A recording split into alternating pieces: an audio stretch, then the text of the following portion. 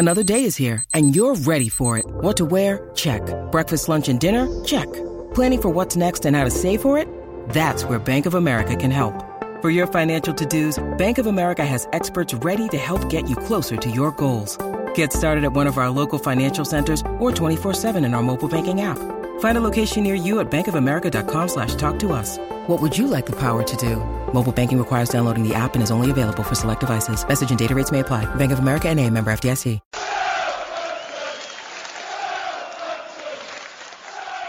I'm Frank Benali. This is Klaus Lundekram. I'm Matt Letitia. Dean Hammond here. And you're listening to In That Number. Here is Letitia. There's the reply. Marion Bahars. History made.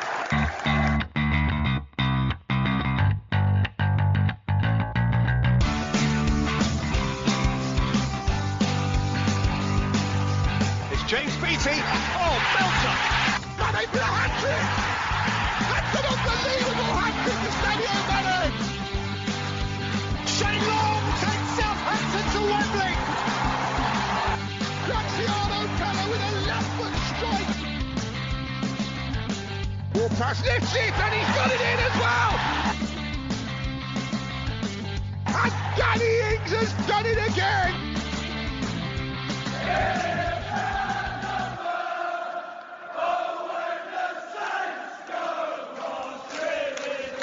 Thanks for checking out In That Number with me, Kevin, the Moscow Mush Milverton, and Ray Hunt. Find me on Twitter at Moscow Mush, and my co-host Ray Hunt at RayHunt84. Follow the show at Number Podcast on Twitter, In That Number Podcast on Instagram and Facebook. If you've got any questions for the show, if you can be bothered, send us an email to inthatnumberpodcast@gmail.com. Leave us a 5-star review on iTunes or wherever it is you get your podcasts. Share, subscribe, and give us good vibes. Let's go.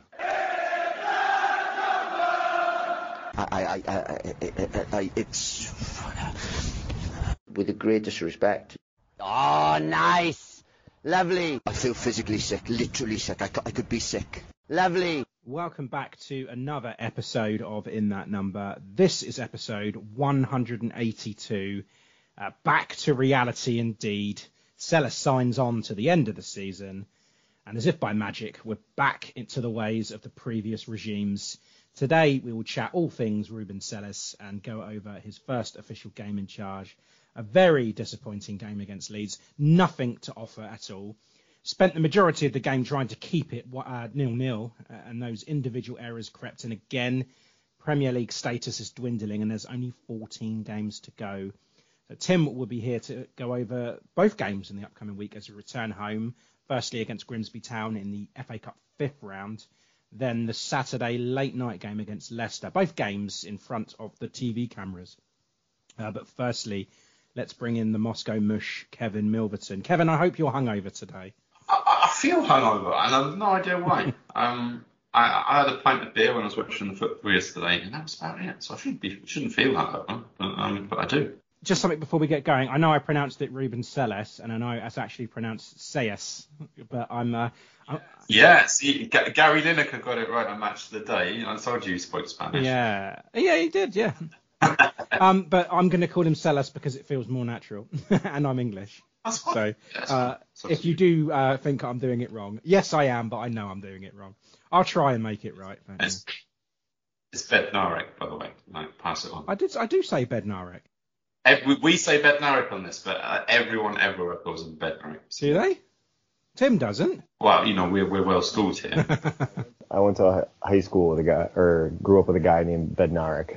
It was a lot easier for me to pronounce it. Good. Did he score a lot of own goals?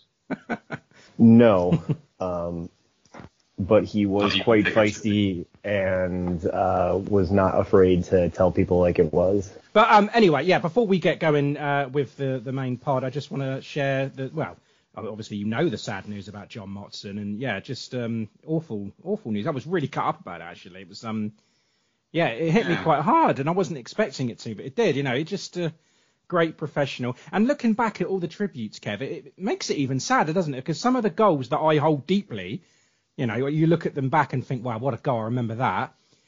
Voiced by him, and they wouldn't have been the same I wouldn't have had the same feeling if it wasn't him, I guess. So, yeah, just lots of memories, and he is the voice of football for me growing up. He was the first one. Absolutely. Yeah, I mean, he's my all-time favourite commentator, and yeah, like you said, he's just so synonymous with football. Motti, and didn't they do some sort of scientific analysis and found that he had the perfect voice to be a football commentator? Oh, I didn't know that. Oh, that's nice. That's a while ago. And he retired a few years ago. I remember, yeah. Seasons back. And yeah, for him to go so suddenly, yeah, it's sad.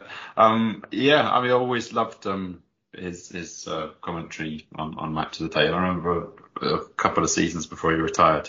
I don't know if you remember this, but he had a few 0-0s on the bounce, and it was like getting such an inside joke that he hadn't seen a goal for so long. But they reminded everybody of the last time that he did commentate on a goal by showing the footage in black and white. It was hilarious. That's brilliant. I don't remember that, but I'm gonna have to check that out now because that's brilliant.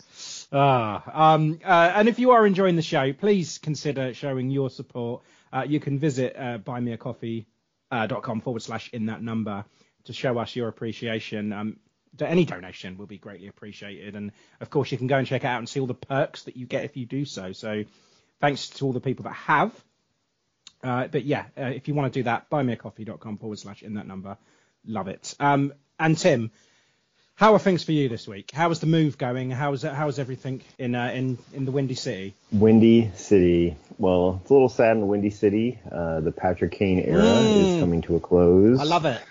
So looking at that and looking at all the past goals and experiences we had growing up with him, he's a month younger than me. And I saw something crazy the other day about how in the 2005 season, beginning with the 2005 season, we've never had a game that didn't have Jonathan Toews, Patrick Kane, Brent Seabrook, yeah. or Duncan Keith start or play in one of the games. So seeing that, and I mean, I graduated high school in 2006, so that is basically my entire adulthood. At this point, thinking about how the Blackhawks are coming to a close with their era. They've still got 3 cups though, Tim. So I mean, come on, let them try and win one with New York now. Let's share it, yeah. Yes, because New York needs to be cocky about something else. That's exactly what they need. But nonetheless, closed on our house on this past Wednesday. So bought a new place here in Chicago and met another Southampton fan in Chicago as well. So I hear. Which is crazy. Yeah. In the wild too, not just willingly. Yeah, not just because I knew of them. What was the matter with him, may I ask? Well, he's a masochist just like me. So we do enjoy pain, a lot of pain. Yeah. So we don't have a choice being from Southampton, but you guys, yeah, shame on you.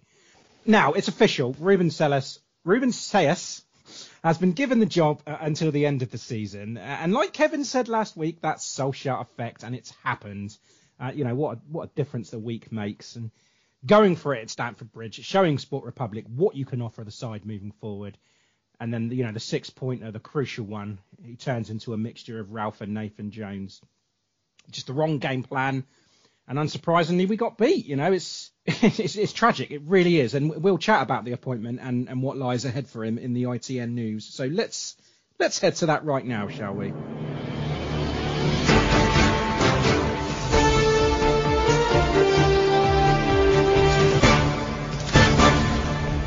This is ITN in that number news. Okay, then. That's the only place to start, really, isn't it? Ruben Sayas until the end of the season. The situation, as we understand it, we can hope that he gets us out of this mess. If he does, he'll be given a deal. But fail, and I guess plan B is to replace him. Does that about sum it up, Kevin? I think so. I think, I think it was a little bit too early for the club to say yes to Ruben. Yeah, I get it. Well done. I was saying, keep him hungry because the Solskjaer effect is a real thing, and maybe that would have made the difference. Maybe he would have risked it a little bit more and tried to prove himself. We'll never know, I suppose. But I mean, in terms of the appointment, I mean, are you happy about it? Because I mean, it is a big risk from Sport Republic, isn't it? And this is nothing against Sayers. You know, he's appointed, and we have to stand by him. And I don't want this to be, you know, that we win and we love him, you know, and you lose, and it's like saying, you know, you weren't experienced enough. Because my stance hasn't changed, you know. I just figured the risks were too high, and I said that on the Discord. I mean, I even said it to you, Tim, when we were having a chat about it, and I said after the Chelsea win, we still need to get somebody else in, and Sayers doesn't need to go anywhere. He can still have a positive impact on these players, and how? Why not? You know, joint management. I don't know, but. And if Leeds is anything to go by, he's going to need some help, and mentally too, because the result will deflate him big time, because he seems to be like a real confident guy. He believes he's ready for the job. He believes he wants to take this on. But I bet he's feeling so deflated now, and like that he's let the whole city down. So thinking with Ruben, I genuinely believe that while he's a confidence person and we don't want to create a panic in any way, we had 15 games left, and so you're looking at having to win 5 of those games with numerous draws sprinkled in it just for the chance to be able to stay up. And with him being a confidence person, I don't know if bringing somebody else in was going to be that spark plug necessary to do it. I mean, bringing Jesse Marsch right back in after he was canned, I don't know. So to me, seeing he's a confidence person, I think it's very reactionary to think he's going to get knocked down. I think he's a good-hearted person, and he's going to come back and try his best again. But trying his best is not ultimately going to be what is going to keep us up, and it doesn't look good at this point. I'm glad he's still in charge. I'm a bit disappointed that they've decided to make it permanent until the end of the season. When you said that he was signing on, I thought you meant that they'd sacked him already. He also said that it was a pleasure for him, and he doesn't have anything to prove. I mean, I kind of think he does now, or he did anyway. There's always something to prove, right? Especially in the position that he's in, having not managed before. Yeah, that's very telling, isn't it? He's changed his tune a little bit, you know. He's saying, you know, I am the manager and everything. All right, you know, prove it. Yeah. What result is not enough? Yeah, exactly. And I think this was before the Leeds game as well. He said that. Yeah, he definitely needs to prove it now. But we also have to remember as well that with Jones going, you know, his coaching staff had left. I think it was who was it? Alan Sheehan, wasn't it? And Chris Cohen. They left their roles. Is there an opportunity for there to be some more internal promotions? Because, you know, Dave Horseman stepped up into the first team role this week. He's been helping out in training, and I think he was part of the coaching staff at Stamford Bridge. He was definitely there at Ellen Road, because I saw him yesterday. I think this is a decision that Sellers wants to make, and, you know, in-house promotions rather than sourcing outside the club. But, you know, again, it's a huge risk, and you just have to ask yourself, what are Sport Republic trying to do here? Are they trying their coaching staff like they are with their players? I think it's too late to build something now, isn't it? So we've just got to see whether we stay up or not. You know, what kind of coaching staff we're going to have, what caliber we're going to be able to recruit next season. Yeah, definitely. Yeah. And then, Tim, I'm looking at his fixtures that he's got in the next few games. And so we've got Grimsby at home in the Cup, which is kind of, I don't know, you can't really rate him for that. But again, if we lose, then yeah, you have to think, you know, why are we losing to Grimsby? You've got Leicester at home, another crucial one. Man United away, which is something that you can probably write off, especially in their form.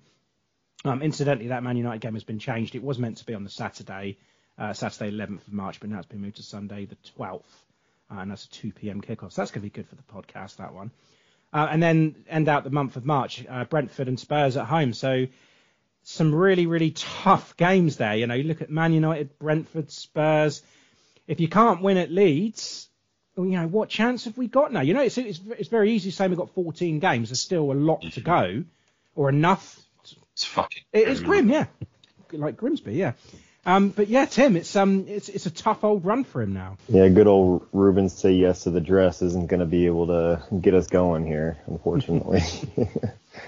I mean, yeah, you're looking at Leicester, Man United, Brentford, Tottenham, West Ham, Man City, Palace, Arsenal, Bournemouth, Newcastle, Forest, Fulham, Brighton, and Liverpool as the remaining games. So you need to average out 1.5 points per game to be really considered to potentially be safe. That's 41 points. And so if you're going to get 20, if you're going to be able to get maybe 20 points for the remaining season and starting to look at the games ahead, with Leeds to be expected as a win, you now have to turn a game that was going to be maybe a draw into a win, and then a game that was going to be a loss into a draw. So are you going to get that from Man United away? No. Are you going to get that from Man City away? No. Are you going to get that from Arsenal away? No. Are you going to get that from Liverpool at home? No, probably not. But you've got your Leicesters, you've got like your Brentford at home, you've got West Ham away, you've got Forest away, which you would think you'd have to expect to win. Like Fulham at home, like there's a lot of games here that you're going to have to turn what would be the odds of really are against us into the next level up, meaning a loss to a draw to a win. And I don't see it. I don't see it happening. No, I don't either. And that Leeds game was case in point in that, because I do a lot of fixture watching, and you see that. You look at those games and you think the position that they're in, nothing less than 3 points is a must, and we haven't done that now. And the so-called easier games are running out, and yeah, it's just it's grim, as Kev said. It's fucking grim, as Kev said. Kevin, have you heard about this? I know it's a moot point now, but there was a World Cup caliber manager that was interested in the Saints job before they gave it to Rubin. Did you hear about that? Yeah, it was a very clickbaity headline that I didn't go for. I thought that we would. That it hadn't come out who exactly it was, so I thought it'd be interesting to discuss which of the 16 potential teams it was. It turns out it was one of the more disappointing options. What? So, Southgate? Yeah. Southgate would be great if it's like, no, I'm sorry, my dream job has just opened as Southampton manager, so yeah. Fuck the Euros. I'm going to Saints. I'd welcome him. Brilliant. But no, Czesław Michniewicz, Poland manager.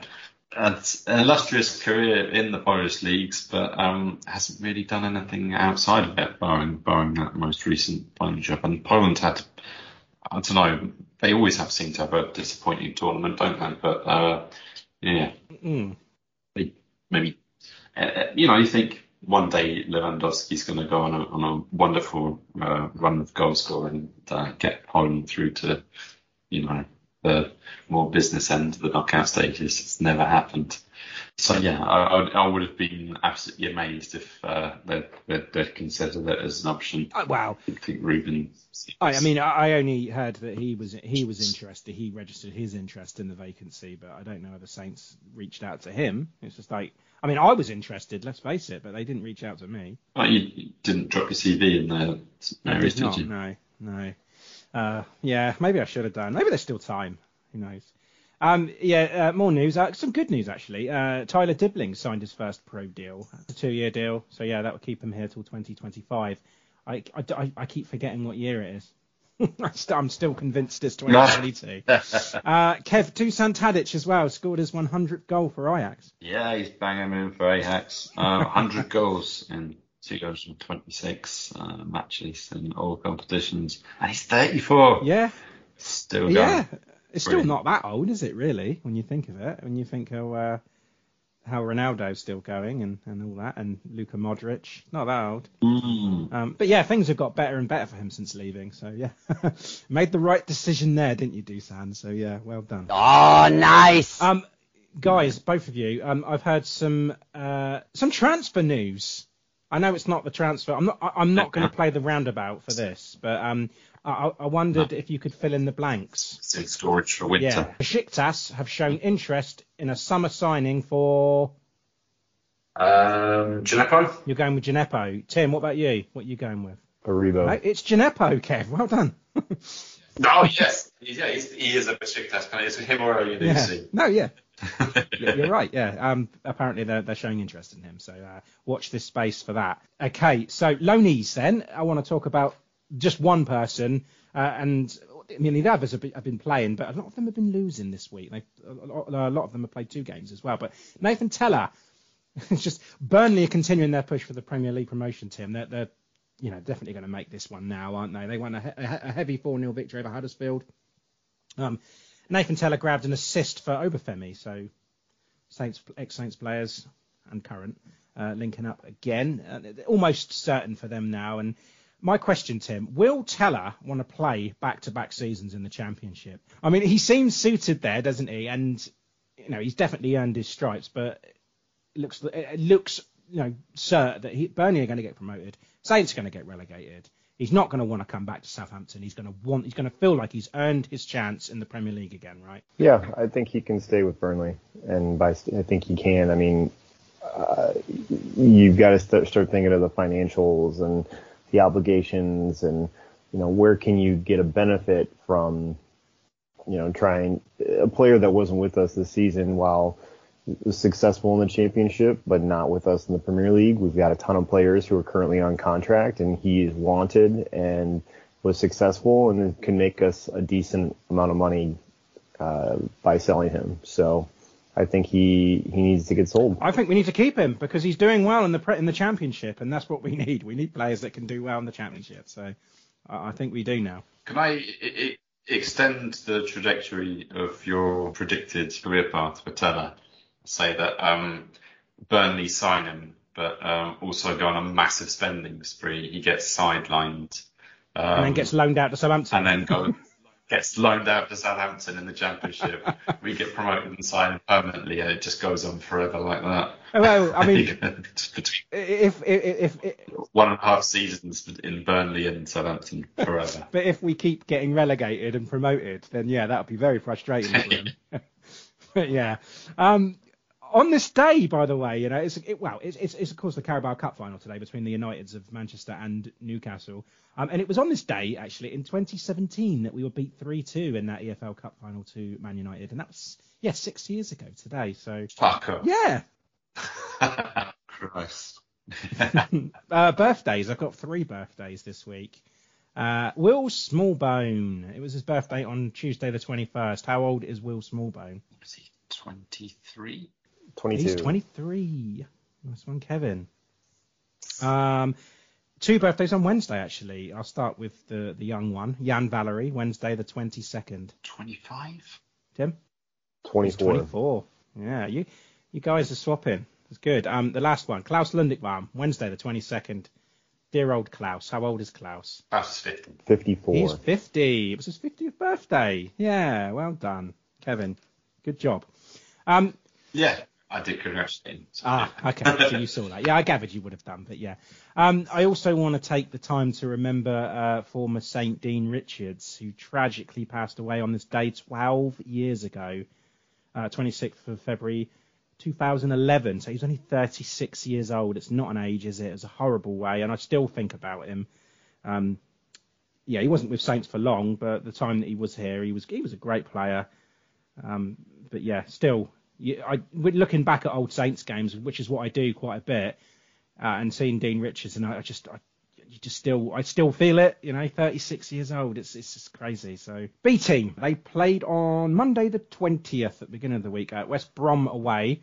A 2-1 win. Goals from Kamari Doyle and Don Ballard. Yeah. And they play Friday night as well at Staplewood, and a 2-1 loss to rivals Leeds. That's not good, is it? 2 losses to Leeds in the week. And Leeds. It's interesting, actually, because Saints' first team played Leeds at the bottom of the table, and the B team played Leeds at the top of the table. So lost to them both. But James Bree played and scored in that game for us. So that's about his level now, I reckon.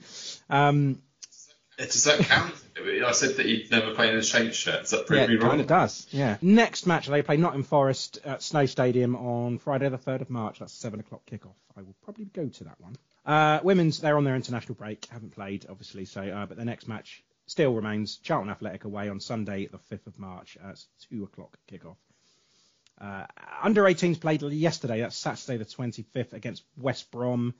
and they won 1-0, a goal from Tyler Edmondson. And their next match is an FA Youth Cup game against Preston at Deepdale on Thursday, the 2nd of March. We have to discuss this Leeds game then from Saturday. Crucial game, tension all day, well, all week really. I was feeling it, and coming off the back of that win at Stamford Bridge, Leeds with the new manager bounce, and we've not got a great record at Ellen Road. Only one win in 14 Premier League games, and that win came back in February '98. So it's kind of like the same sort of record that we had at Goodison, but of course we banished that this year, but not this one. Our away form, though, better than it is at St Mary's. Of our 5 wins this season, 4 of them have been on the road. I mean, I knew that, but just seeing it just makes you think, one win at home. That's relegation form. That's what it is, and that's 12 points out of 18 that they've won on the road. That's a 67%. Interesting stat as well. I don't know if you knew this, guys, but Saints are the only team not to have seen a goal from the penalty spot this season, at home or away. That's I find that incredible. Yeah, it blew my mind anyway. Obviously, it hasn't blown yours. James Ward-Prowse. My mind's already blown. You've just Good. James Ward-Prowse levels Jason Dodd's top flight record of 329 appearances. The only thing worth celebrating, really, wasn't it? Going into the game, no Che Adams, no Mislav Orsic, along with long-term absences Juan Larios and Tino Livramento. Orsic out with a concussion, actually. I didn't know that. So that was probably the reason. I'm not sure when he sustained this concussion, but would that have been the reason that he's been missing the last couple of games? Again, I don't know. Is it an excuse? Could be. Like, people are asking questions and they're just like, a concussion. Can't really prove or disprove that. Exactly, yeah. Like a back problem. Yes. But yeah, starters. Sayers wants to keep it simple. He didn't overcomplicate things at all. But it's not the most inspiring lineup, isn't it? Especially when we keep seeing the same players making the lineup constantly, under Ralph, under Jones, and now under Sayers. Yes, I'm talking about Elyounoussi, and I don't want to make it just about him, but what is he doing in the lineup at this moment in our position? I don't think he should be anywhere near this 11. He offered nothing yesterday. I think he offered more to Leeds, actually, where he kept losing possession to them, and I don't think I've even spoke to a fan that is happy for him to continue in the lineup. Yet, he's doing something at Staplewood to convince everyone, or rather con everyone. But Tim, thoughts on the unchanged team, and why is Moy still around at the moment? Moy is around for the moment because he does a job that's specifically asked by the manager, but does not do things which produce the wow factor, the pizzazz, or the necessary things to seem from a fan's perspective to be successful. Is he doing stuff behind the scenes? He's probably in the right place, in the right formation, or where they want to go. But when we see Stuart Armstrong making progressive movements going forward and then getting a foul outside the box, or Paul Onuachu, tall Paul up there, elbowing and boxing everybody out so he can try and, get the header, or Soleimani making ridiculous runs, or like Perot making ridiculous runs down the side, or Salisu sticking himself in there for interceptions when he's playing. We don't see that. They see him in the position and the formation, but nothing more. So to me, there's a disconnect between what a manager sees and what we see. And I'm going to give credit to the managers because they obviously are smarter than many of us fans. But when you consistently and constantly don't see production, to me, that's a problem. And is Moy the right person for the job? I mean, at this point in time, I don't think so. And I think that, he's for me, what I see from him is he's a very decent defensive, outside midfielder, or a 10 in this case in the 4-2-2-2. That's not what you want when you're playing against Leeds. You want somebody who could be progressive, who could make the passes necessary, who can dribble the ball, who can shoot, who can score and provide that pizzazz. If you're up 3-0 and you want to bring Moy in the 65th minute, do it, because I would be very happy for him, because I don't think he's going to be the one who's going to give up the ball around the box, and he's going to hustle his tail off and do a good job. But right now, he's not making a big enough difference, and I don't see why that we should be being tentative against a team like Leeds, where we should have been much more on the attacking or on the front foot the entire time. Kev, he did keep it simple against Chelsea, and it worked. So there was no reason to change it, or was there? I mean, I don't know. This isn't Chelsea, is it? This is a struggling team. So let's show some guts and then have a go at them. But we didn't do that with this, and we didn't do that with the play. We didn't do that with the lineup. Precisely. I mean, wow. I mean, were you happy with that with that 11? Considering that we've just gone and won, you can't really blame Sayers for keeping it, though, can you? No. It came out just the unchanged side. I think, well, okay, yeah, we won, fine. Those players proved themselves last week. Keep them in there. But yeah, El-Yunusi, Armstrong, no.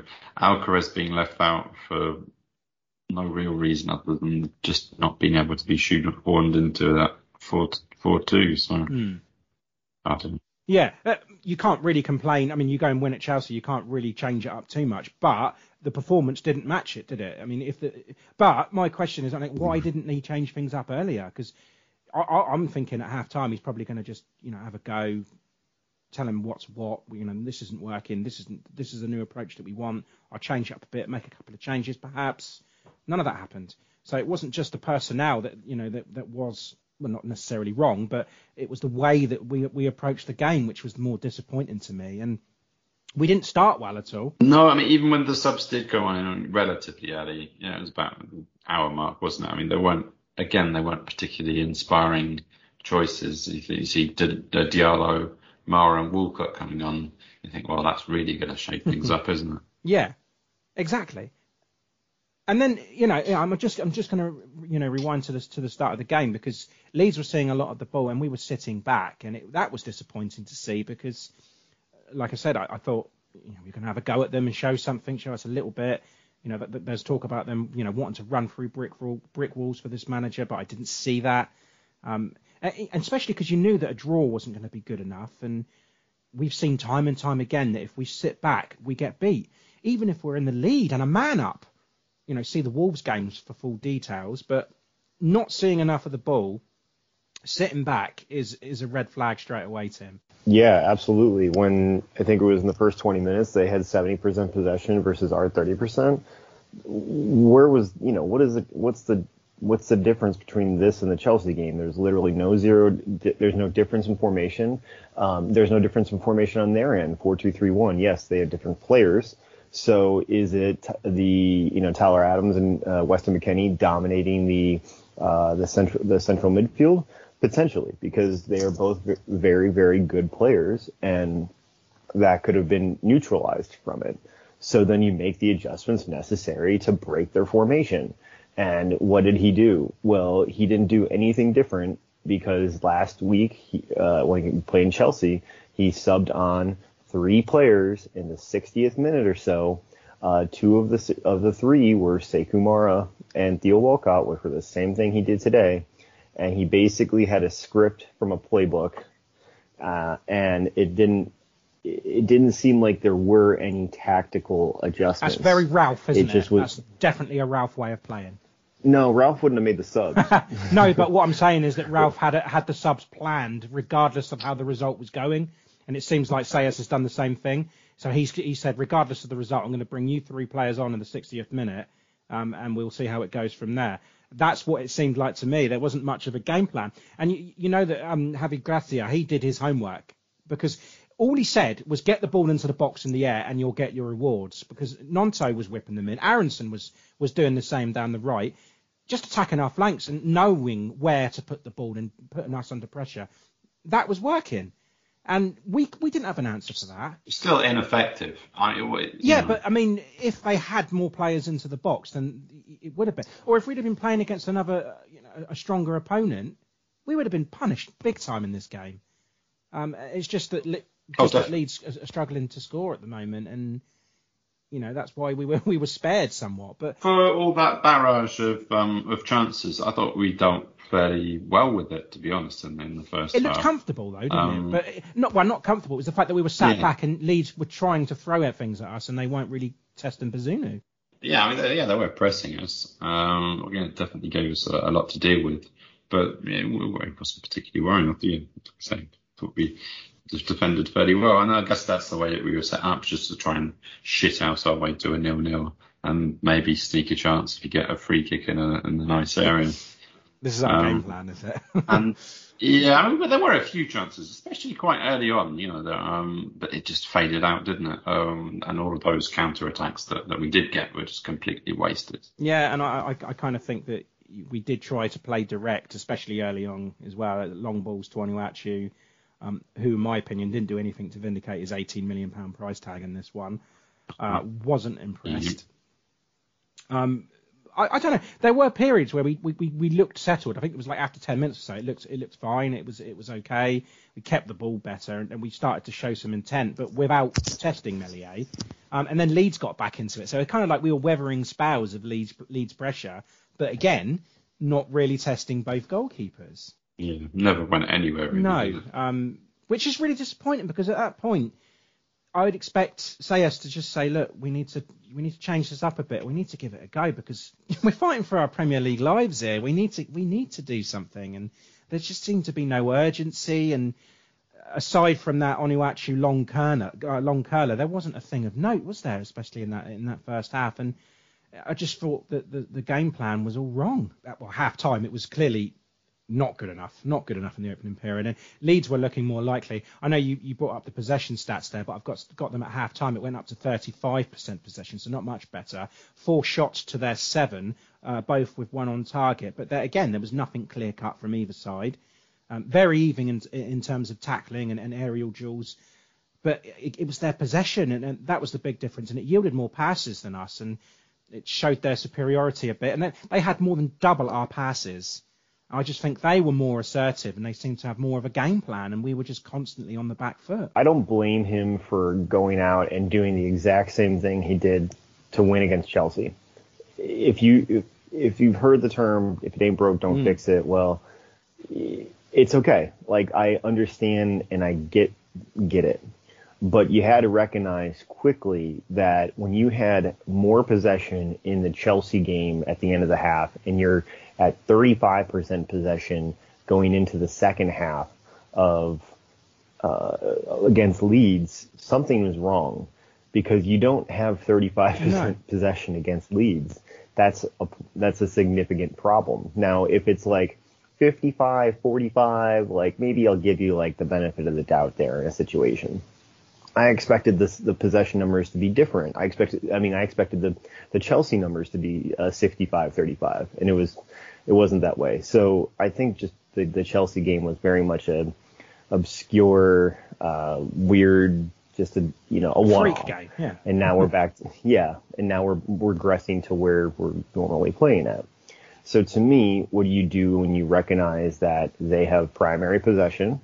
They have the heat map. The ball is primarily in our half, which is a significant problem, and the lack of chances or creativity. What do? So you do something different, because what you're doing currently isn't making sense. So there's a point where you need to be, you don't necessarily need to make a quick reaction and change something immediately, but you need to do it at halftime. That's the biggest chance you can. Yeah, exactly. So, and that's why why I said then, Kev, that I was sure I wasn't actually that bad at halftime. Yes, it was a poor half, but it was still 0-0. There was still hope, and I thought, if Sayers gets him into the changing room, and he gets his chance to change things around and get more pressure on them. I thought maybe he was deliberately sitting back, not to concede. Then we can change, and then we can catch him out. But it was so disappointing to me that nothing changed. Personnel or the game plan, it was more of the same, and it's really, really poor from Sayers as well. I was expecting a lot more.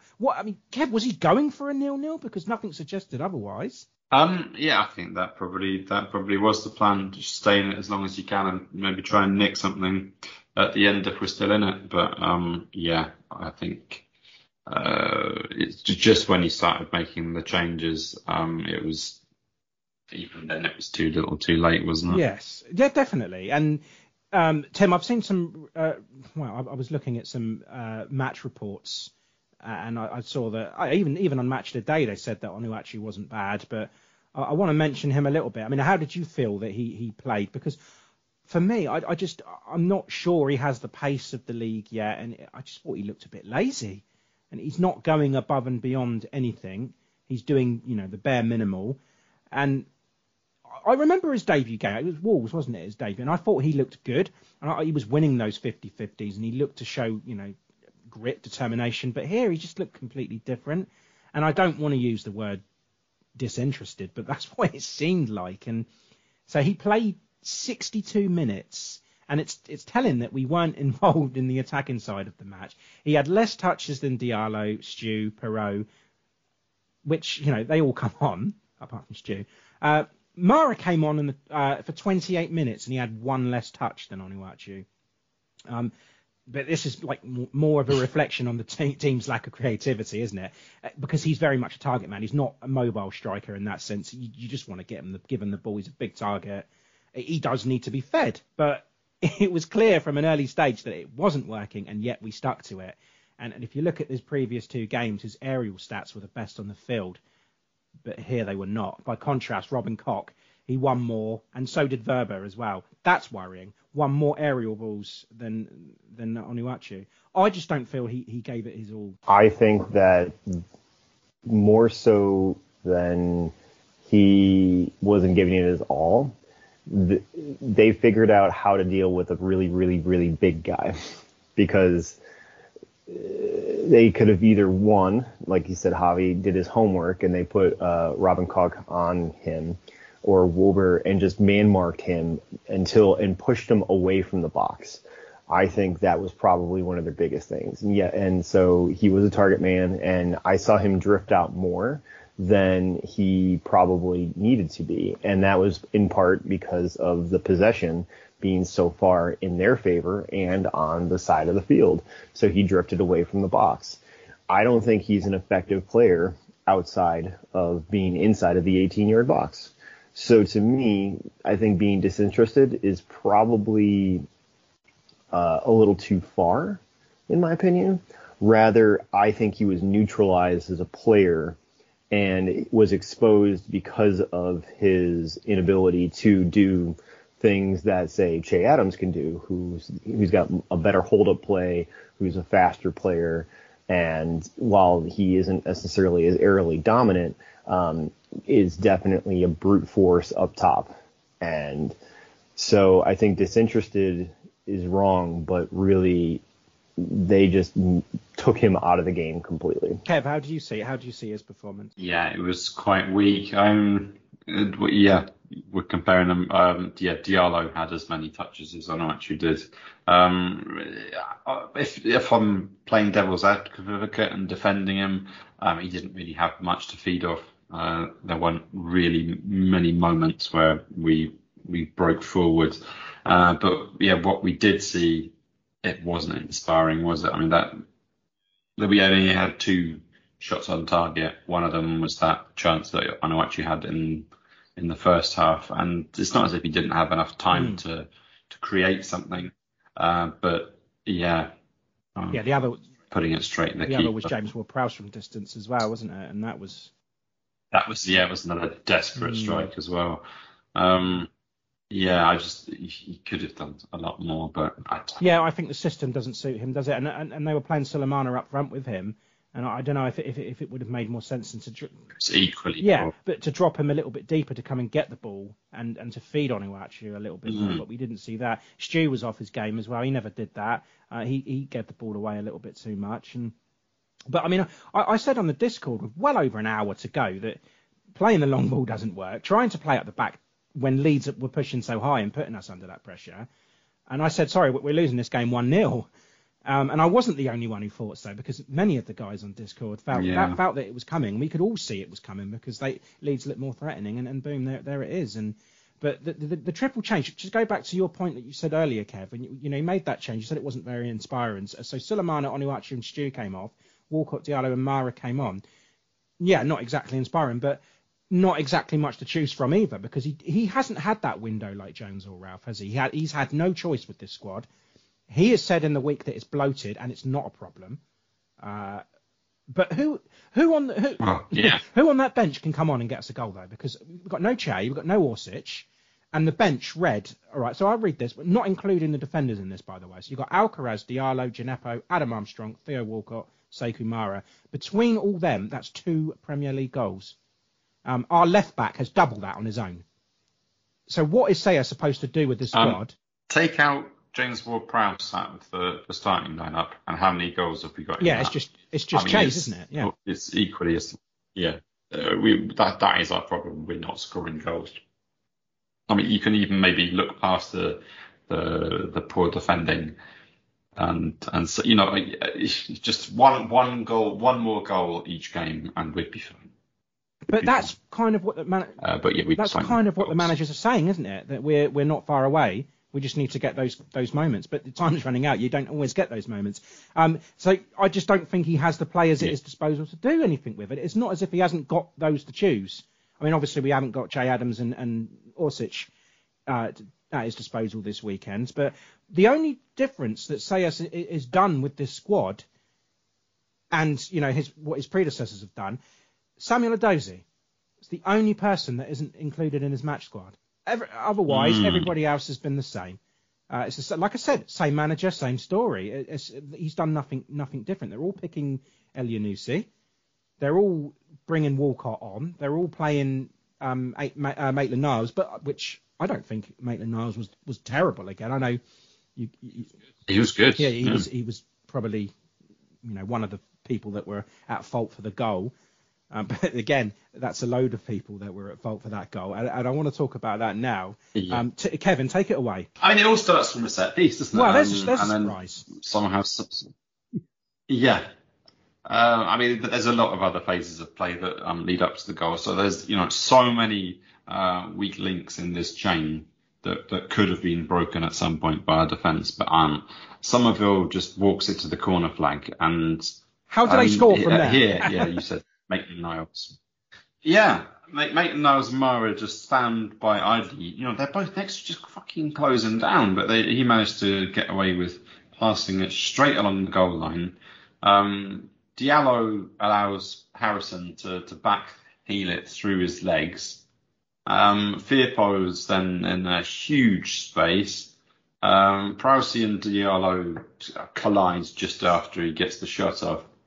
Bednarek's just stood there dopily ball watching rather than closing them down. And despite trying to keep his legs as close together as possible, as if he was busting for a piss, still gets nutmegged. And Bazza, I mean, I don't know whether to blame him or not here, because I suppose that Yanni B was obstructing his view a little bit. But by the time he reacts to it, it's too late, and it just slips under his knee and under his arm, doesn't it? I mean, it's a ridiculously silly goal to concede. It really, really sloppy, because keeps on happening. You think that if we were going to nick something out of this match, it would have been a 0-0 draw with shithouse away to the end of it. And, okay, you can call it a must-win, but still, 0-0 was better than what the result that we actually got. Yeah. And Leeds wouldn't have jumped out of the relegation zone. Exactly, yeah. We'd be 1 point closer to safety. It would have been something at least. But, yeah, it's a shame, really, because I was quite enjoying Bednarek's performance defensively. I thought that, if we can stay in this, and he was making some great blocks in, reading the game quite well. Maitland-Niles also, up until this point, I thought it looked very good, but it's just... If I'm being completely honest, I had the same impression about Bednarek in that Wolves game. I thought up until the moment Wolves scored, he was fine. He didn't do a lot wrong. He was winning headers. He was strong. But there's always that weak, just complete collapse, isn't there? And that's what costs us. And you think it just kind of sums up the season for Bednarek and Bazunu. Like through Bednarek, under Bazunu. That's most weeks. I mean, you look at the Wolves goal, the own goal that Bednarek scored. Comedy of errors. It always seems to happen in a game. It's slapstick, isn't it? Yeah. Like I said, but then Absolutely you could put that under the Benny Hill music. It always seems to happen. And Tim, I was thinking more Roland Hardy. Well, that, yeah.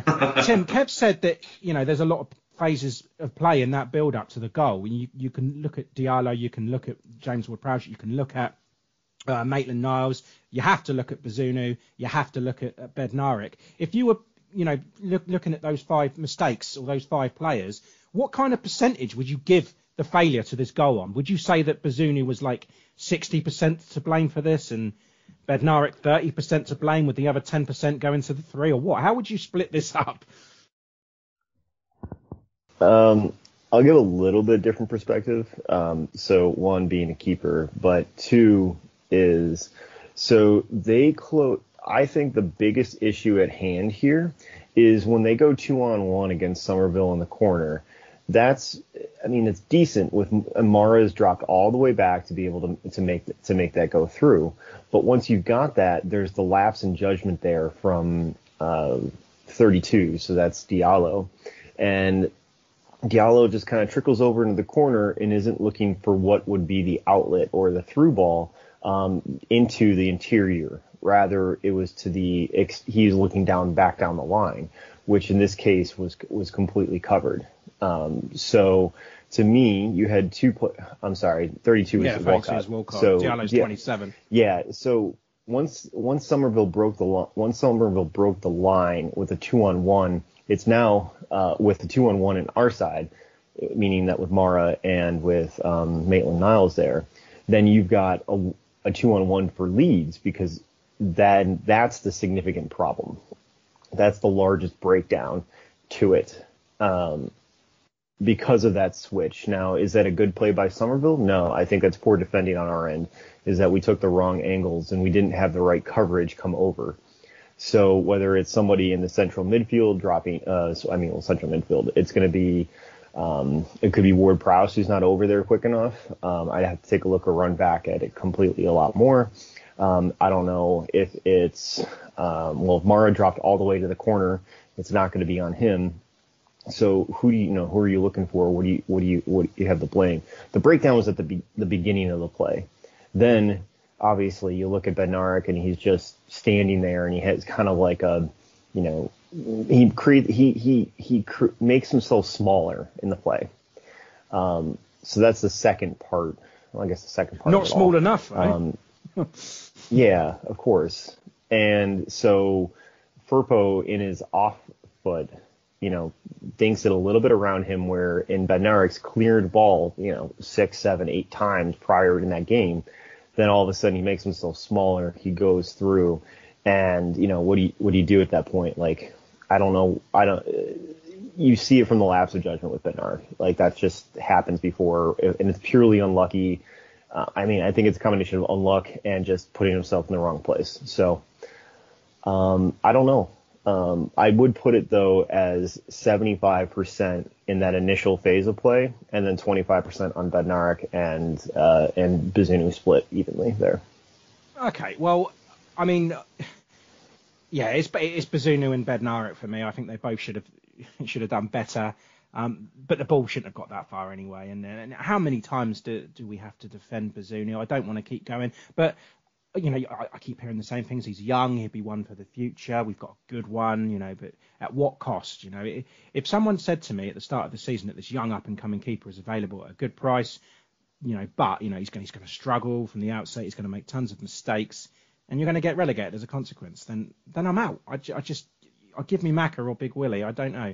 I don't care what anyone says. His mistakes, they've been costly this season, and he should have saved that. Yes, Bednarek was blocking him, but I still think he should have done a lot better than that. The gamble hasn't worked, and that's the whole Sport Republic strategy, which I said from the summer window. Buying cheap and young will not work in this current Premier League. It's too risky, and I think we're paying for that with our Premier League status. It's not just him, though. I think the only one that has passed the test has been Lavia, really, because the rest... Sport Republic insist that they will be world-class players, but we don't have the time to develop and survive. I said, you need to pick one, and we've done both, and it hasn't worked. I think Bella Kotchap is another success out of the purchases too. So those are two yeses. Yeah. But there's a lot more failures than there are successes. Yeah, in this definitely. case. Yeah. Kevin, do you have any stats? I have the regular stats. 61% possession to Leeds, 39 to us. Yeah, we had 8 shots to Leeds' 14, 2 of which were on target for us and 4 for Leeds.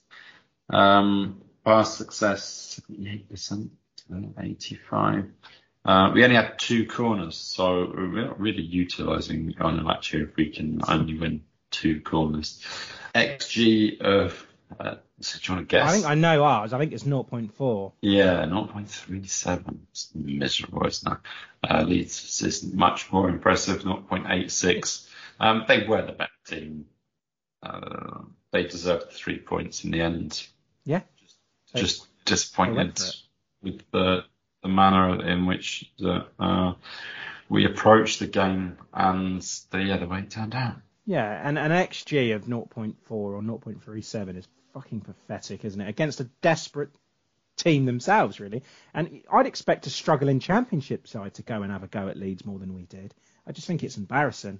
It's, again, another embarrassment. I had a few DMs about the result and the situation in general, but I want to read some that have taken the time to send their match reactions over our Instagram accounts.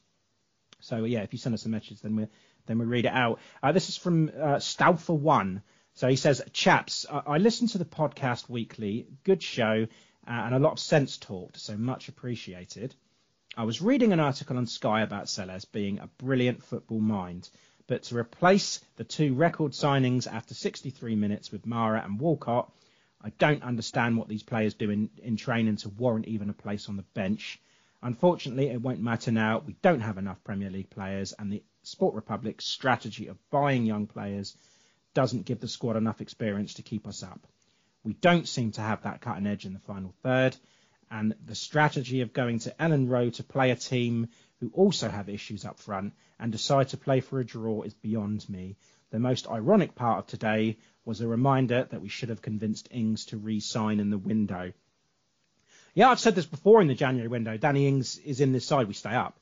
You know, he scores goals. He did it again yesterday for West Ham, didn't he? And I think he's spot on with his comments here. But in terms of the players used, I don't think he really has the options to do that at this stage. Yeah, basically what I've been saying all season. This is a very, very risky strategy. It's not paying off. This isn't the right time to do this. I think that rather than having a bloated squad of slightly better than mediocre players, if we can just you squeeze the cost of 3 players into one, you just have a couple of, superstar Premier League names. Yeah. Just somebody who can fucking score goals and somebody who can fucking defend. That's all we need. Just with 2 players short, and they keep buying us, a quarter of a player. I'm sorry, there's only 11 places in this team. Yeah, and that kind of goes into the next one that I want to read, Ryan Fletcher, because he says we've got no decent crossers in the team at all. So many times the ball would go into the box, but Onuachu can't get to it because the delivery was poor. Players keep misplacing passes as well and not putting enough effort in. It's all good turning up for one game, but when we need them to turn up, they disappear. Poor team, and I think we just need to focus on a rebuild in the Championship. Tim, here's a thought on that, actually, because Kev's just said that we need to, focus all this money on buying it, one person that can score a goal, one person that can defend. Why don't we just focus on a specific type of player in the window rather than just building a squad? Because I think he's right. We don't have that playmaker that can pick the ball up from anywhere and launch the ball diagonally 30 yards or, put a cross in when we need it into the right area. Everybody we brought in doesn't fill that specific need, apart from a striker to score goals, which we tried, and that hasn't worked well yet. So, and in terms of the rebuild, Tim, is that the way forward now? So here's a crazy way to think about it. So Sport Republic is just Todd Bailey with Chelsea with a lot less money. Yeah. because what he's done and what they're they've not a team, are they? They're individuals. They've bought a bunch of players, and a lot of them have talent, and there's a focus on youth, and there's a focus on maybe specific positions rather than fit into the right mantra or the setup. And we thought we had that going in, and signing Edozie was good, and we thought that signing with Bazunu was going to be good, and turns out he's just a he's just a player from Pompey who wasn't very who did well there, but not good enough he's to a Man be here. City graduate, isn't he? So let's not mention Portsmouth. Correct. Yes, but the context being is there is too many players doing just being individuals, and we're trying to shoehorn them into roles or positions that they may or may not be interested in doing. So you sign Aribo, yeah, where does Aribo you fit sign in this? Orsic. Where does he go? Yeah, where does he go? He goes to the transfer portal afterwards. But I mean, what about Alvarez? I think Alcaraz is actually going to fit in a whole lot better than somebody who's just another left winger or right winger for us. There's more of a need for a attacking midfielder than it is for a winger. Yeah, I completely agree. I think we have way too many. I completely agree. Tim. Yeah, you're right. We do have too many wingers that can play. I mean, you can almost call Adam Armstrong that winger now, can't you? Because he's not going to be playing through the centre anytime soon. You've got Stuart Armstrong, you've got Edozie, you've got Elianusi, you've got Gineppo. You've got all those players that aren't really good enough. They're not good enough. What our friend on Instagram has just said. We don't have anyone that can put the ball in the box, and that's been the problem all season. So frustrating in the build-up of play that you get into that final third, and then it ends up going back to Bazunu because there's just no one that can find that key pass. It's not what we need at this level at this time. It's definitely not good enough. And I want to talk about Ruben Says' post-match interview. I've got some complaints with this. He says, you can see the point from different perspectives. For me, it shows we are there. We are there in every game, and we have the possibility to perform and win the game. We are not a team that is conceding a lot and is out of the game and therefore not competing. We are competing. We are there. We are Premier League level. We're doing things and performing at that level, but what we want to do is give some kind of net for our players to feel comfortable and perform. Obviously, what we need to do is make the net even stronger, but with even more solutions. But this is down to me and is our responsibility. We are trying to create this net where they feel more comfortable. I completely disagree with that because I think a team competing in the Premier League does not have 2 shots on target against their nearest rivals who have just put a new manager in place.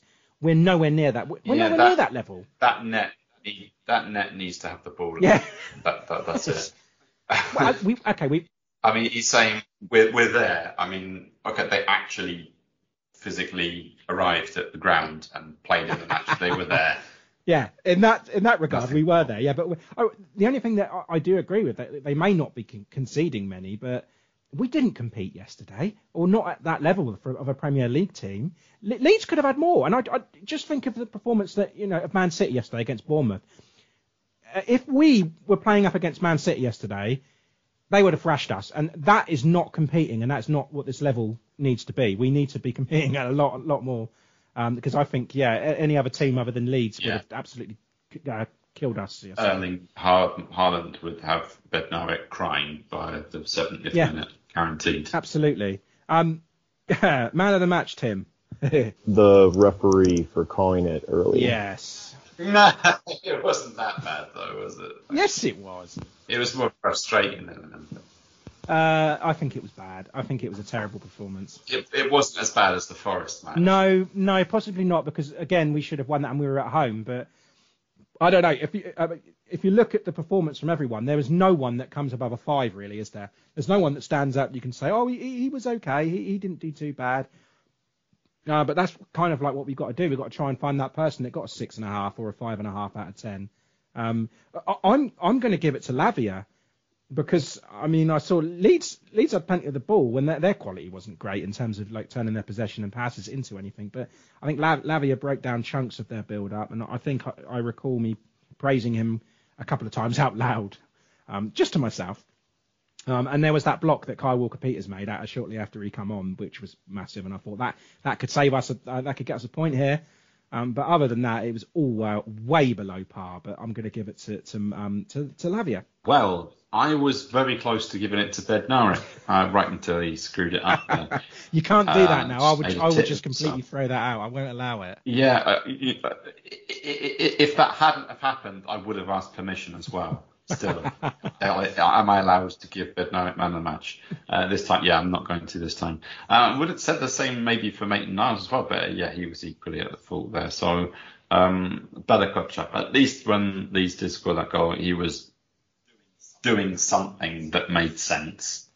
And yeah, for the rest of the match, I thought he was rather good. I think it's going to be interesting if it's going to be who is our centre back pairing going to be? Is it going to be AVK Salisu? Yeah, I think it's them too. I think Bednarik needs to sit down for a bit. I'd rather he did. Yeah. Yeah, I'm just. Have him fight back for his place in the team, fine. But yeah, I think Bella Kotchap and Salisu must be the way forward. I think so too. I think I'm more just angry with Jan Bednarik, and I just whenever he makes those mistakes and it's costing us, and it's just like I try not to be reactionary with him because I know he gets a lot of shit. Some of it's deserved, some of it's not. He's still a human being at the end of the day, but at the moment, I'm just angry with him, and I don't want him in the team at the moment. I mean, is that wrong? It's more frustration, I think, because I think we all see that there is a player in there is a defender in there, but just he doesn't have the mental capacity to do that for 90 minutes non-stop. Yeah, agreed. Yeah. Tim, have you got any more thoughts on your man of the match other than the ref? Yeah, I mean, I think Bella Kotchap is the only one who, at least to me, seemed, truly positive in some brights. In some places, but all in all, I mean, you can't really hold. You can't give it to anybody. Oh, nice, lovely. Okay, so next week then we play Grimsby of League Two in the FA Cup 5th round, and that's on Wednesday, the 1st of March, 7:15 kickoff at St Mary's, and that is on ITV. Leading goal scorer for them, by the way, is that name Harry Clifton. Scored 8 goals for them this season, and the assists is Anthony Driscoll Glennon. How very posh for a Lincolnshire team. He scored 9 goals. He's assisted 9, so that's good. Good old ADG. Yeah, he could fit in our team, couldn't he, with that double-barreled surname? But yeah, going very well in the cup. Well, obviously, they wouldn't be here. But so in round 1 they beat Plymouth 5-1. In round 2 they beat Cambridge 2-1. In round 3, they beat Burton Albion 1-0. And in round 4, of course, they beat Luton Town in a replay. Scored 14 goals in the competition to our 4. But they played 3 more games than us, so you can't really compare. But still, it's impressive, and they are going well. They're beating teams that they shouldn't really be beating. You look at Plymouth, Cambridge, and Burton. They're all in League One, so a league above. And then you've got Championship Luton and Championship Saints. I was waiting for a laugh then. I did a bit snigger. Okay.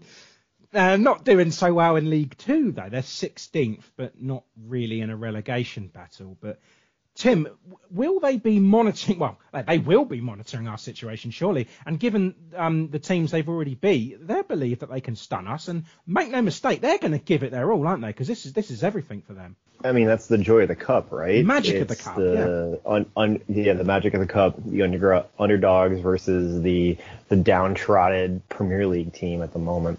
So, I mean, I didn't even know what a Grimsby was before actually taking a look at and trying to do a preview for today's match. I love that. What's a Grimsby? Yeah. Grimsby. So, yeah, it's not actually, and correct me if I'm wrong, looking it up, it's not even actually in Grimsby. It's in a town called Cleethorpes on the northeast in Lincolnshire, so the East Midlands. And so going through it, they've had an up and down throughout the various leagues. And the last time they were in the top tier was right after World War II. So most recently, they were in the championship here in the early 2000s, but even have dropped down into the fifth tier as recently as 2016. So being back up into League Two, who are their players? Who to look out for? Well, I didn't know anybody. So taking a look and going through all of them, they have a New Zealand international. His name is Max Krokrom. He is and has been one of the goalies for the national team there for New Zealand. So, which is pretty cool. And then they've got a couple other players who are on loan right now from various championship clubs. So Hull City, Preston North End, and Norwich as well. Oh, and Luton too. So, who to think, what goes on. There's no names that stick out. There's no formations that stick out.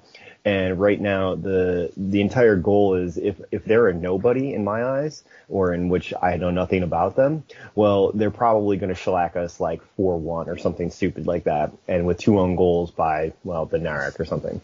So I don't know what to think about it, but really what I hope for is an opportunity to play some players and change up the formation going into the regular season, the rest of the season that is, and using it as an opportunity to hopefully treat it as even if you lose and you try something out new and it helps us learn more for the future, so be it. So if that's a 16th team in League Two that we're playing against, I think this is a perfect opportunity for us to really try something out and really go for it, because if we can't figure out what our problems are going in against Grimsby, then we can't figure them out, and we're definitely downtrodden and going to get relegated. Yeah, predictions then. It's me to go first on this prediction. I'm going to go for a Saints win. I don't think that's a shock, but I'm going to go for a clean sheet as well. That would be a shock. And we're going to win 2-0. Oh Christ! I was going to say the same thing. You know, you still can though, don't you? Because I think a lot of us are going to go for. I don't think anyone's going to be brave enough to go for a Grimsby win, right? Yeah, maybe a replay. Christ. Go on. I'll leave it as it is. 2-0. Yeah, I think it'll be 3-1 Southampton. Okay then. So yeah, Leicester as well next week on Saturday the 4th of March. That's a 5:30 kickoff, and that's at St Mary's obviously, and that's on Sky. Tim, both. I wonder why that one's televised. Don't say it. Don't even say it. I don't even want the jokes and the predictions. Really not.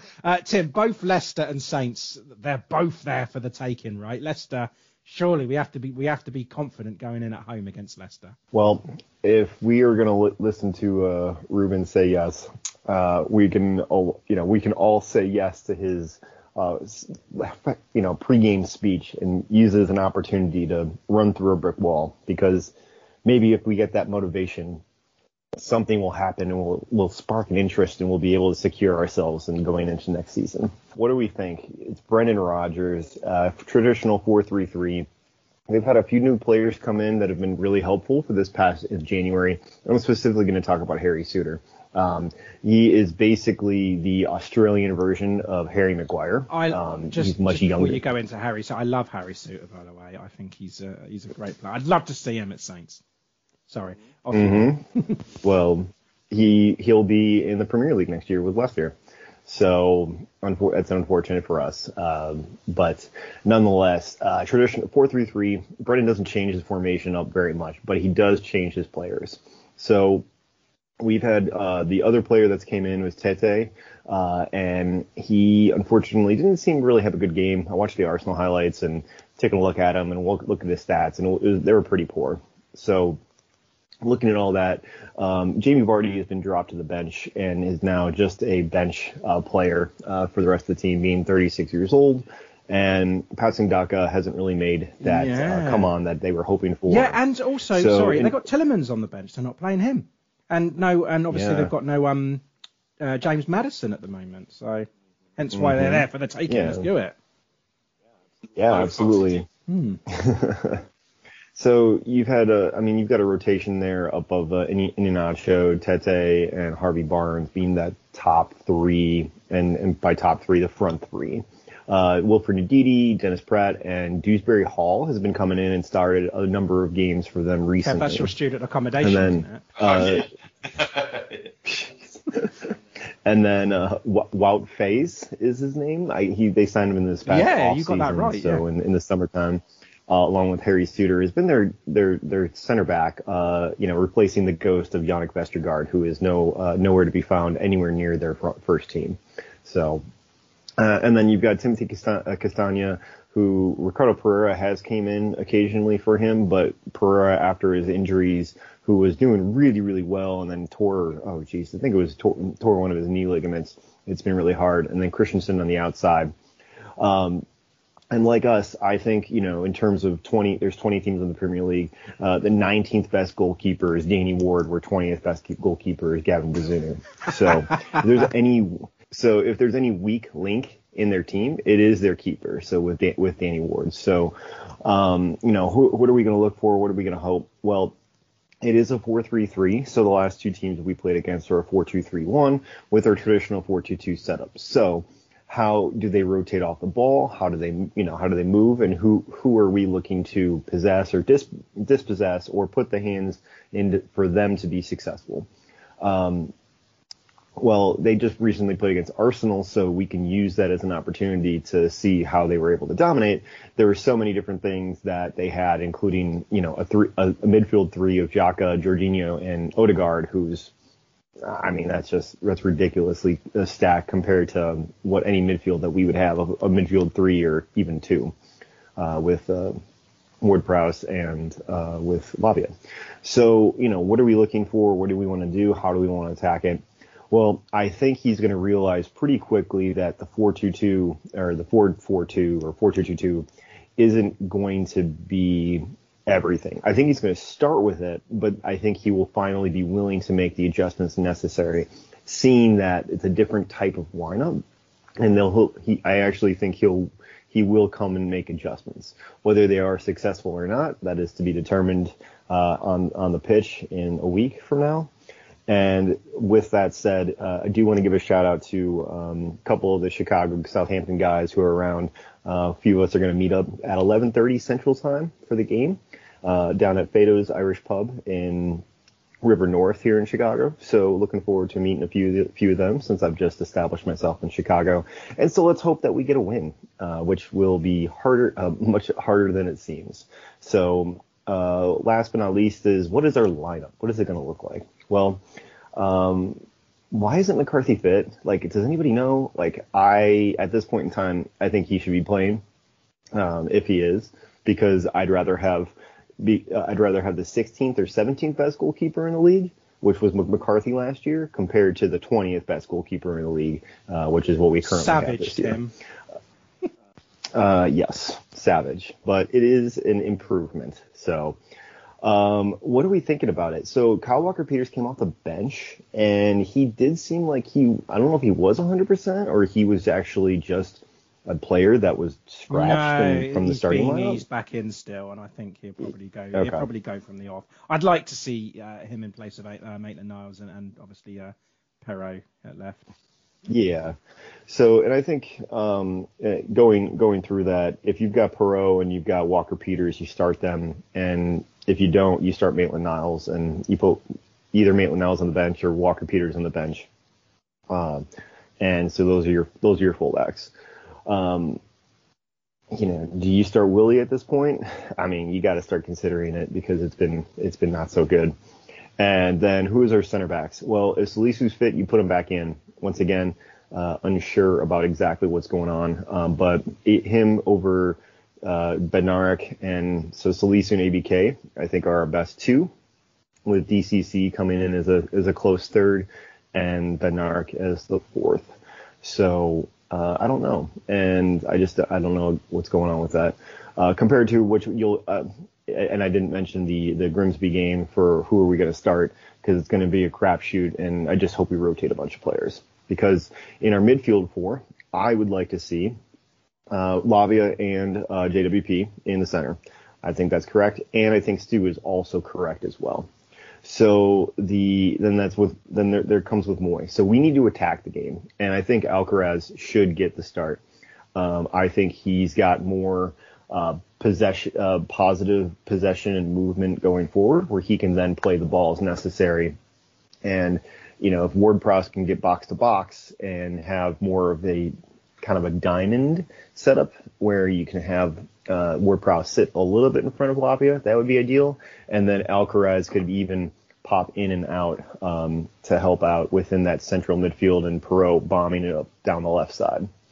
And then who do you start? Well, I think you start Adams if he's fit, and then I think you still start Sulemania to go outside of it. So if you want Tall Paul up there, if Adams is still not fit, then that's what it is. But I don't think I think it won't be ideal for us to play Tall Paul against Harry Suter, who will dominate Tall Paul.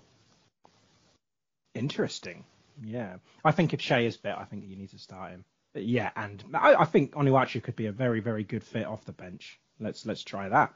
Why not? I still think you need to start Sulemana. I know he didn't play very well against Leeds, but yeah, I still think you need to give him the ball because he's the most exciting with the ball, in my opinion, in this current squad, and I still think there's a lot more to come from him. Kevin, predictions. You're first, mate. No, good. I'm going to continue the trend that I bucked slightly last time and go for a 1-1 draw. Okay. Tim? I am going to take a 2-0 loss. Okay. How would you take that? With a side of disappointment and misery. I was going to go with a shot of flaming vodka and a Patsky to chase it with, because we just had Patsky Day here in Chicago. Believe it or not, guys, I'm going to go for a Saints win. You know. I am. I can sense another Chelsea game. I can feel that we're going to do this, and I think Salas is going to have to do something, right? He's going to have to attack this game regardless now, because I think he's tried to play reserved against Leeds and it backfired. He knows he's going to be under pressure. He knows the fans are going to turn against him if they don't pick up anything from this, and I think he's going to do something about it. And what's more, Kevin, I think we're going to get a penalty as well. I think we're going to break that trend as well, and I think we're going to get our second home win of the season. We're going to score a penalty. James Ward-Prowse is going to do his golf celebration right in front of me. And we are going to win this game 2-1. 2-1. 2-1.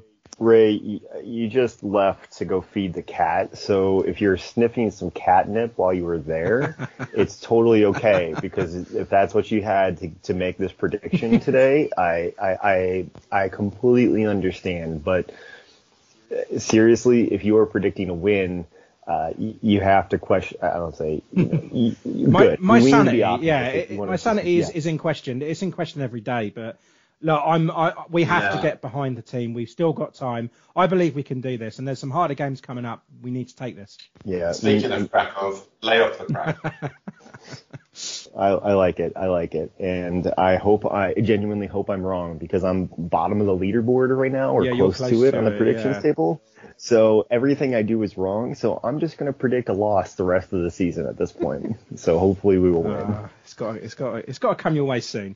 But yeah, speaking of the predictions table, then Leeds game, awful predictions from the entire Discord. Really, everyone went for a Saints win or a draw, apart from Kevin McGee.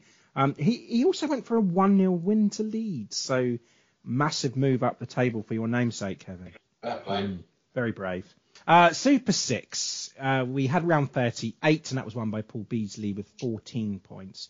And round 39 is ongoing. We're awaiting the Spurs-Chelsea game and the cup final. But at the time of recording, the overall lead is Kevin Jewell on 339. Kevin, you big twat. Fantasy football. Yeah, I mean, I don't know about you, but I felt no other option but to utilise my free hit and to switch in a lot of Liverpool, Everton, Arsenal, Wolves. I've had a couple of Arsenal players already. I did the same, Kevin, and I put Martinelli in and he scored. So I'm kicking your ass this week. Actually, I'm doing really well. Yeah, I'm annoyed that I left Gabriel on the bench. No apparent reason. I thought, well, Arsenal aren't really keeping clean sheets, and they only went and fucking did it, didn't they? Yeah, I'm middling. I'm already adrift in the middle of this table. Well, I know that Tim always says about the average being what it is, and then you gauge yourself from where you are from that. So the average is 35. I'm on 61. So, Right, yeah. Well done. So please, you're always quick to try and scroll down the league table to find me, but I happen to move up 2 places this week, so fuck you. Yeah, fair play to you. Yeah, who's your captain? Haaland. I did captain. Yes, He got me choice. 20 points. I know he was the only one that I didn't move out. Actually, I thought no, I can't. Prowsey as well. Perhaps he was on my bench, being only playing one game. I didn't really. I didn't really. Just there for template. Well, yeah, if he scores and he's on my bench, it's fine, isn't it? Yeah, but I mean, my entire midfield. I got Martinelli who got me 10, and he's still got to play Everton. I got Gakpo who scored 3, and he's still got Wolves. Odegaard scored 3, and he's still got Everton, and Neves got 2. Oh, and he's got to go to Liverpool away. But still, I think I've got a lot to come still. My entire defence has still got to play. My goalkeeper, the only one that hasn't got to play is Haaland, and I put João Felix in because I thought he was going to score me more points with the one game against Tottenham than Ward-Prowse would have done. So. And how that work out? Well, at the moment they're playing, aren't they? But he's on 2, so yeah. I think the big league is looking more or less the same. Lucy Hynett is broken into top 3 again. Marlon, Allen, and Jamie Thorpe still top. How did you go, Tim? So I played my free hit because I wanted to get all the double game bonuses, and right now sitting on 38 points. And so none of the players who were in those double game bonuses really made a huge difference. Oh, I beg to differ. So Mine one did. Which one's that? Scored. Oh, well, yeah. Well, I didn't. I don't have him. I had Odegaard, Saka, and Nketiah as my 3 from Arsenal. So yeah. So I'm still sitting on 38, but looking at all of it, I still have 10 more games to go because Haaland is the only one in my starting lineup who is a 1 game this week player. Interesting. I see your lineup. You've gone for the 3-5-2, and you've got both your Wolves players on the bench. Because they weren't going to make a difference, and then Liverpool away. So let's hope they get. You need Nketiah to have a good game against Everton, because otherwise that Watkins sub wasn't a good option. Correct. Okay. I got both of them. Watkins, Haaland, and Nketiah. That's a fun 3, isn't it? Yeah. Oh, you have? Yeah. You also got Tim Ream. He's just part of the background. Yeah. Excellent. Right, are we ready to move on from fantasy football? Always. Yeah. Okay, where am I? Guys, are you ready for the where am I this week? Go on then. Okay, Tim, are you ready? Let's do it. Clue number 1. Let's go. Clue number 1 for 5 points. The stadium is located 103 miles from St. Mary's. Tim, Bristol City. Incorrect. Kevin. Bristol Rovers. Yes, it's right. Tim, that was so bloody close. Oh, that doesn't count. I mean, I'm in the same city, but damn. Thing is, I'd already done Bristol City this season, so I thought that was going to catch you out. I did Ashton Gate, but yeah. Name of the stadium, Kevin. I don't know actually. It's the Memorial Stadium. Called like the Swarthega Stadium. Now, why would you go with Swarthega? No, it is that. It was just a good There's no stadium sponsorship at all, so it's just the Memorial Stadium. Fair play to them. They're not selling out. They're not doing that. But yeah, clue 2 for 4 points was 80 miles west of Oxford. I'm sure, Tim, you would have got it from that. You were in the right city anyway, so let's face it. Number 3, bordered by the county of Somerset to the south and Gloucestershire to the north. And then clue 4, currently competing in League One and managed by Joey Barton. Number 5 was nicknamed the Pirates or the Gas. Yes, it is the Memorial Stadium. Kevin, that's the first 5-pointer you've got this season. Wow. And I'm interested. Did you get it because Tim said Bristol City, or did you get it because I don't know? Why did you go for Bristol Rovers? I mean, it sounds the right distance away, and I thought, well, if it's not Bristol City, we need to eliminate Rovers before we can start thinking. I mean, there's Forest Green in that direction. Swindon's not that far away either. I mean, Yeah. Like you can start thinking like, a different direction. But yeah, it would be just so stupid just to come all the way back to Bristol again. So I just thought I'd get it out. Well done. If if it had been, I don't know, maybe a bit more, isn't it, to Nottingham, about 150, 170 miles, and he'd have said Forest, I would have said County. Okay. Right. Anyway, next week we've got 2 games. Oh, excuse me, 2 games to go through. We've got that FA Cup 5th round against Grimsby and Saturday's game at Leicester. And we'll preview the game at Old Trafford. Oh, God. It doesn't get any easier, does it? But yeah, until then, up the Saints, please. Please, for the love of God, up the Saints. Please, up the Saints. Oh, nice. Lovely. Up the Saints. Up med Southampton.